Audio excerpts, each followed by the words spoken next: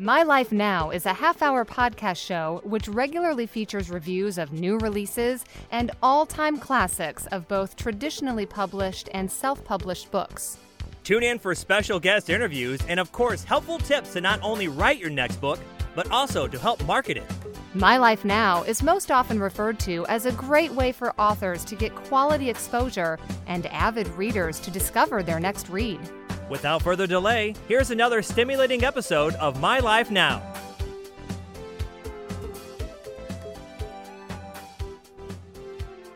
Today we have another amazing guest, Christine Johnson from California. How are you today? Good, how are you? Thank you for inviting me. Absolutely, it's a pleasure to have you, and I'm sure our audience are going to be blessed by our conversation today. And Christine, you wrote a book called The Nubile System. Mm-hmm. I'm interested in this. I know our audience are going to be interested in this. And just to give you a little bit of what's going to happen for our audience, Chat receives a phone call from the hospital only to learn that his wife has been a victim of the most common crime these days, identity theft. Her microchip was cut out of her hand during a robbery at a store. Chat's wife, Jessica, is a picture-perfect Christian, a picture-perfect citizen behind who he can easily hide his Christianity. But he soon realizes that she needs Jesus as well, because her sole focus is to adopt a chipless child from among the children surfacing in society without any record of existence. And this is really interesting to just see that right here, what is going to happen next. And so we're here to talk about your book today. Before we talk more about this, I just want to give you a few minutes. Why are you a Christian, Christine? So I originally grew up half Catholic. I say half Catholic because my mom was Catholic and my dad didn't really believe in anything. So we went to church and went to all the Catholic things and the communion and all that. And then you kind of don't, if you're familiar with being Catholics, you don't have really get this connection to Jesus. And I was always searching for some kind of connection. And then in my teens, I drifted away and I was searching for different belief systems. I was looking into Buddhism. I was looking into Hinduism and all these other things just on a search. And then at some point I went into, I believe what fits me, what a lot of people believe nowadays. And then my mom, she actually, when I was in my 20s, she got ill. She had cancer. And when it was discovered, it was actually already too late for her. So we took care of her at home. I took care of her. And see, it still gives me goosebumps to this day because she was such a believer of Jesus Christ. Even being Catholic, I mean, it doesn't mean it's a bad thing being Catholic, but she was ready to die. And actually what I saw in her eyes was she was not afraid. She was praying and she was ready to go to meet the Lord. And that kind of in that moment, it convinced me to look actually more into the Bible and who this Jesus is. And when she passed, and she passed in peace, I started actually reading the Bible from beginning to end, which I've never done at that time. So I wanted to know and give Jesus a chance, so to speak. And I try to always understand it from an intellectual point, but sometimes you can't. I always was wondering, why did Jesus have to die? It doesn't really make sense to me. But just reading the Bible, and then on the way, reading the Bible, asking questions. I think when you search, God sends people on your way that help you find the answers. And on my way, I met somebody who turned out to be my husband now. He pretty much answered all the questions. And just reading the Bible, I fell in love with Paul's letters, and I love his writing. And all of a sudden, it was like a light switch. And I felt the Holy Spirit coming into my life. And that was kind of the change. Yeah. And that's how I became a believer. And that's now, over 20 years ago. Amazing. It's winter in New England, and a small abandoned kitten struggles through the snow. When he stumbles upon a large old house in the woods, he's hoping to find his forever home, but instead begins his first big adventure. In Flea Biscuit Finds a Home, the little stray confronts bullying and adversity, but also sees that kindness and friendship can come to those with a gentle heart.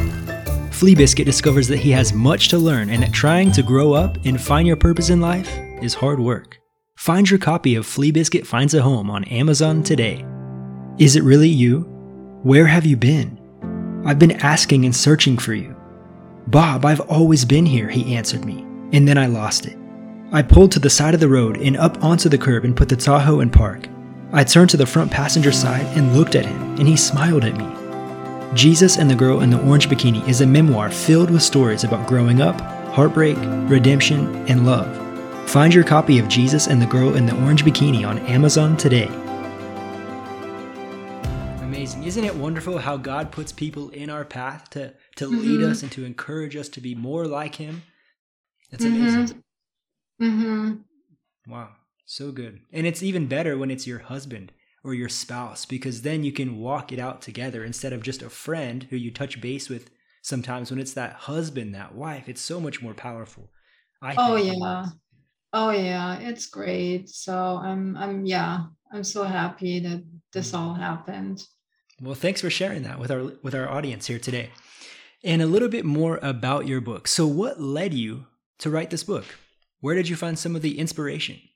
The reason I wrote the book was also because, like I said, I read the Bible from beginning to end. And at that time, even when you read it as a first believer, a lot of things are hard to understand. I mean, all these things happening.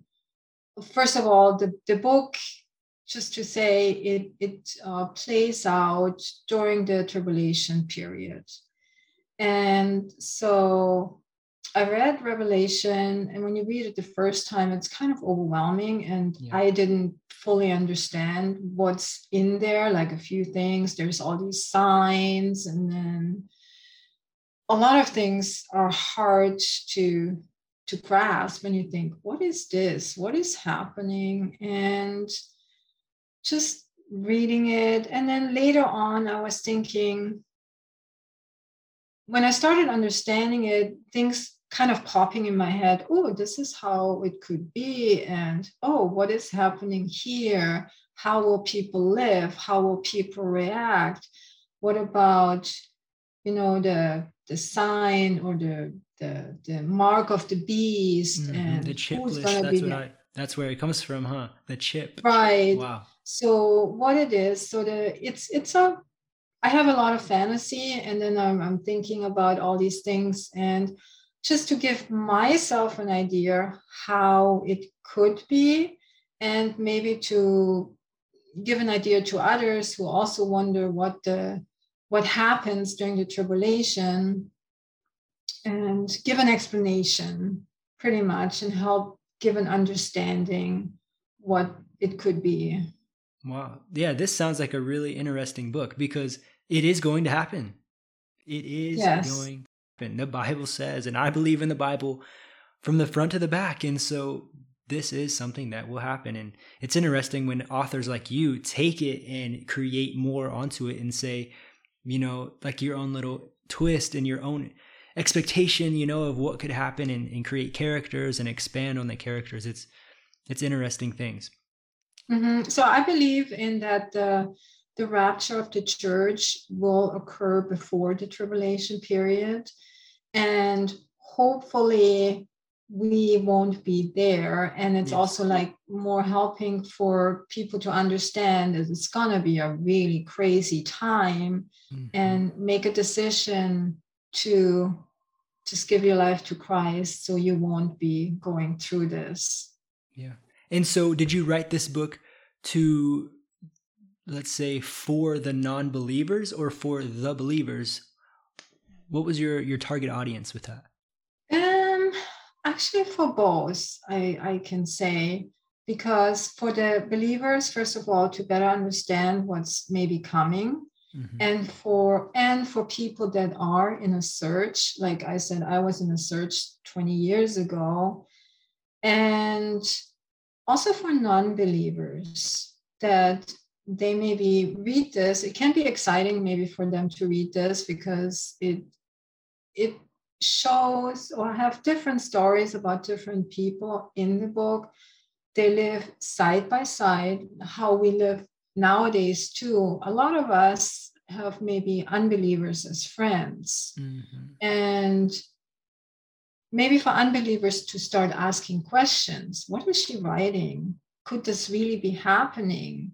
And for believers, maybe also to help their friends that are unbelievers to give an explanation or pass it on. Kind of it when I started the book, I didn't really know, but what I'm going to do, I didn't plan out, oh, this is this and this is that. But it turned out, I think it's good for everybody to read. And from hearing what you're saying here, I think it's important for people, even Christians, to remember, hey, this will happen. Let's be ready, because the end of time will come like a thief in the night. He will return, Jesus will return, and the rapture will happen. All of those things are in the Bible, so it's important to just remember that. We get caught up in our day-to-day, our tasks, our jobs, our careers, and we forget sometimes, that there is a big plan. There is something happening behind the scenes of what we don't see every day. So amazing. What else could you tell us about this book? Maybe some high points or some of your favorite moments in the book. So the book itself, like I said, it plays during the tribulation. It's pretty much the 7-year period. And when you hear the Nebulae system, it's a system under President Nebulae. So I chose this name because it's in the beginning, it's a really good time to live in. And then after a while, it can be very destructive, like a nebulae system. And there's different stories in the book. The first one, like you introduced the book, is about Chad, who is a Christian. His wife is not a Christian. And he's kind of hiding under his wife to make like a living in the system because he gets the benefits of all what the system allows. But then she, the wife, she is very much in the system. She likes the media. She likes how the control is. And I think we're going towards it now these days. And what I personally like in my story, sometimes, like I said, I didn't really think about it. Sometimes I just wrote and it just flew through me. And if you're familiar with the times, you know that the two witnesses are going to show up in Jerusalem preaching the gospel. And in my book, they're actually funny.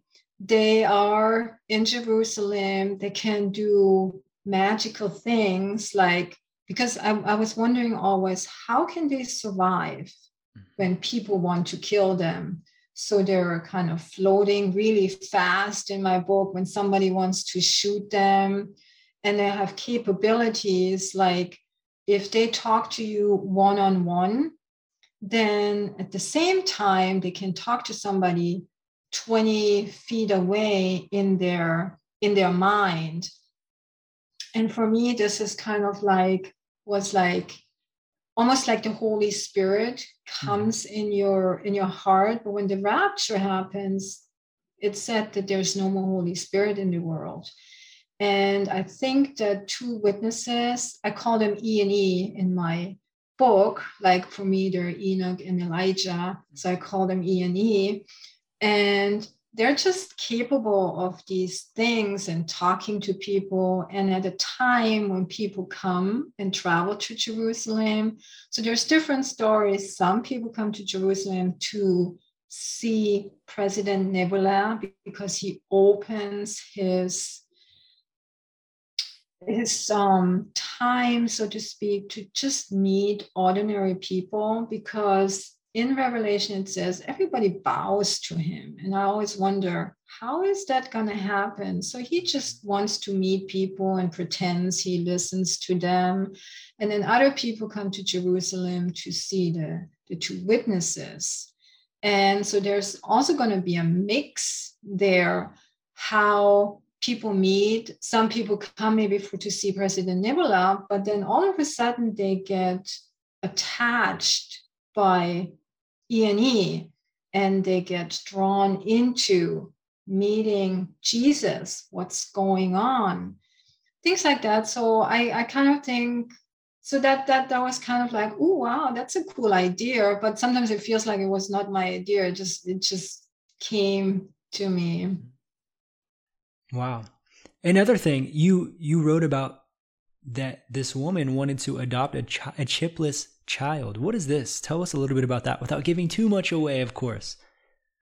Yeah, so once we're in the rapture and President Nebula takes over, we all have to take the mark of the beast. Or we don't have to, or people may have to or will. And it's always said you can only buy or sell. And for me, the explanation is that it would be like a microchip, like they have nowadays already for pets. When you lose your pet, you have a microchip. Everything is on there, your medical history, your accounting, your bank accounts, everything is under control, like we have nowadays almost on our iPhones, and people can follow us. And the system makes it so that we're all safe. So if everybody is tracked, we're safe and no crimes exist. But of course, there are people that after the rapture believe all of a sudden because maybe their friends told them about the rapture, and they don't want the mark of the beast. So they go in hiding to, and I call it the underground church. And some of them, so I have the story in there. It's Myra and Eric. They have two boys. One boy, the birth was at home. And the one birth was at the hospital normal. He was chipped. I call it chip. They get a microchip right away. And then they have another child and decide, no, we don't want this child in the system. So the child is born at home in secret and without a chip. So on paper or in the system, actually their child doesn't really exist. And so that's kind of the chipless children. And then there's a little conspiracy in there because I also have people in my book. One is called Dr. McKinney. He is not a believer, but he is somebody who supports the Christianity because he believes still in freedom of choice. Because I always wonder, so what happens to the people that don't have the mark of the beast? They still need supporters. So you have people that support the underground church, but not a believer. You can maybe, I'm not sure if you can really compare it to how people were supporting Jewish people, hiding Jewish people in the Third Reich. But so this doctor helps people that have no chip. He helps them if they have medical issues and so forth. And so the child that I just talked to, Myra's child, gets sick. So she needs a doctor. So she goes to Dr. McKinney in the hospital and tries to get some help. And during the consultation, he gets called for an emergency that he has to go to. And then she falls asleep in his office. And when she wakes up, her child is gone. To know what happens after, because there's evil people that just didn't know these children exist, and then they just take him and try to give him chip them. I say chip them, give them microchips, and then give them out for adoption for people in the system to give them. For them, they believe children need an education, they need to be introduced to the system and so forth. So that is kind of was my idea about the... Wow. Really interesting, because I'm sure that can happen too. And when we get to this moment in the world, that there are people who did like, but then disagreed and didn't get the mark, and they will not be in the system. They will not be able to buy and sell, like you said. So it is interesting to play into that and say, what would happen if I was to think about it? How much research went into this book? So actually it took me almost 10 years to write the whole book.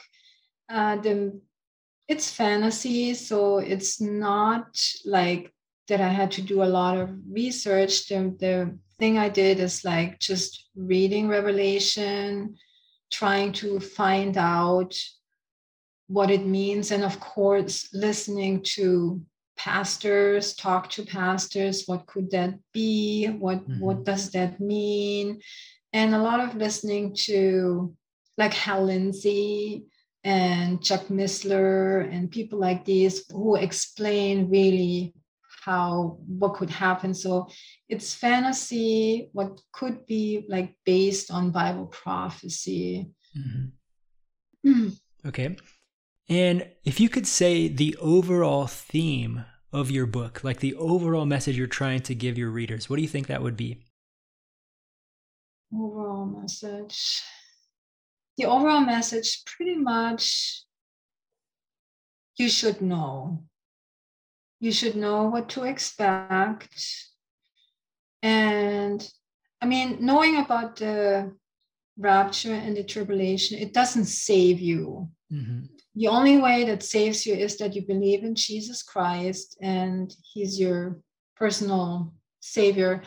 But there's a reason why Revelation is in the Bible, just so we know what will happen and to make a decision pretty much what will come, and then also give a warning to people if they're, Good. You should know. Yes. Do you have any social media platforms that our audience could reach you on, or to find more information about this book or anything like that? No, actually, I'm kind of shy still about the social media. I'm hiding from people. So the book is available either on Kindle or as a paperback on Amazon. Okay. And so just to understand, if we get to this moment, not to say that you're going to be there, but you would be one of those people in hiding, right? You would be one of the people in the background, not a chipless person, things like that, right? Actually, I hope I'm not going to be here. Right, that's the thing, right? Okay. But yeah, if for some reason. No. Yeah. Okay, just joking. But excellent. Well, thank you so much for your time. Is there anything else that you would want our audience to know today about you, about your book, maybe future books to look for, if you have any other things that you're working on? Not really. Like I said, just believe, and you don't need my book to have a relationship with Jesus Christ, but there's no but in it. Shouldn't be a but in it. But if you're interested in what's going on, just read the book, read Revelation, and yeah. Excellent. Can you tell our audience one more time, how can we find this book? What to search to specifically find your book? Okay, go to Amazon.com or Amazon and do a search on The Nebulae System by Christine Johnson. Okay, excellent. Well, thank you so much for your time today. It's a pleasure. And if I can have you end our podcast with a prayer, I would really appreciate it. Okay. Well, thank you so much. It was a pleasure to talk to you. Absolutely. And yes, Jesus, thank you so much for this interview. And I hope the audience is blessed to this podcast, and also bless Dallas and his new family. And thank you, Jesus. Amen. Amen. Thank you for listening and supporting another episode of My Life Now. Please remember to subscribe to our podcast show and share it with a friend. Together, we can keep the message of these books alive. Until we turn the next page together, stay classy.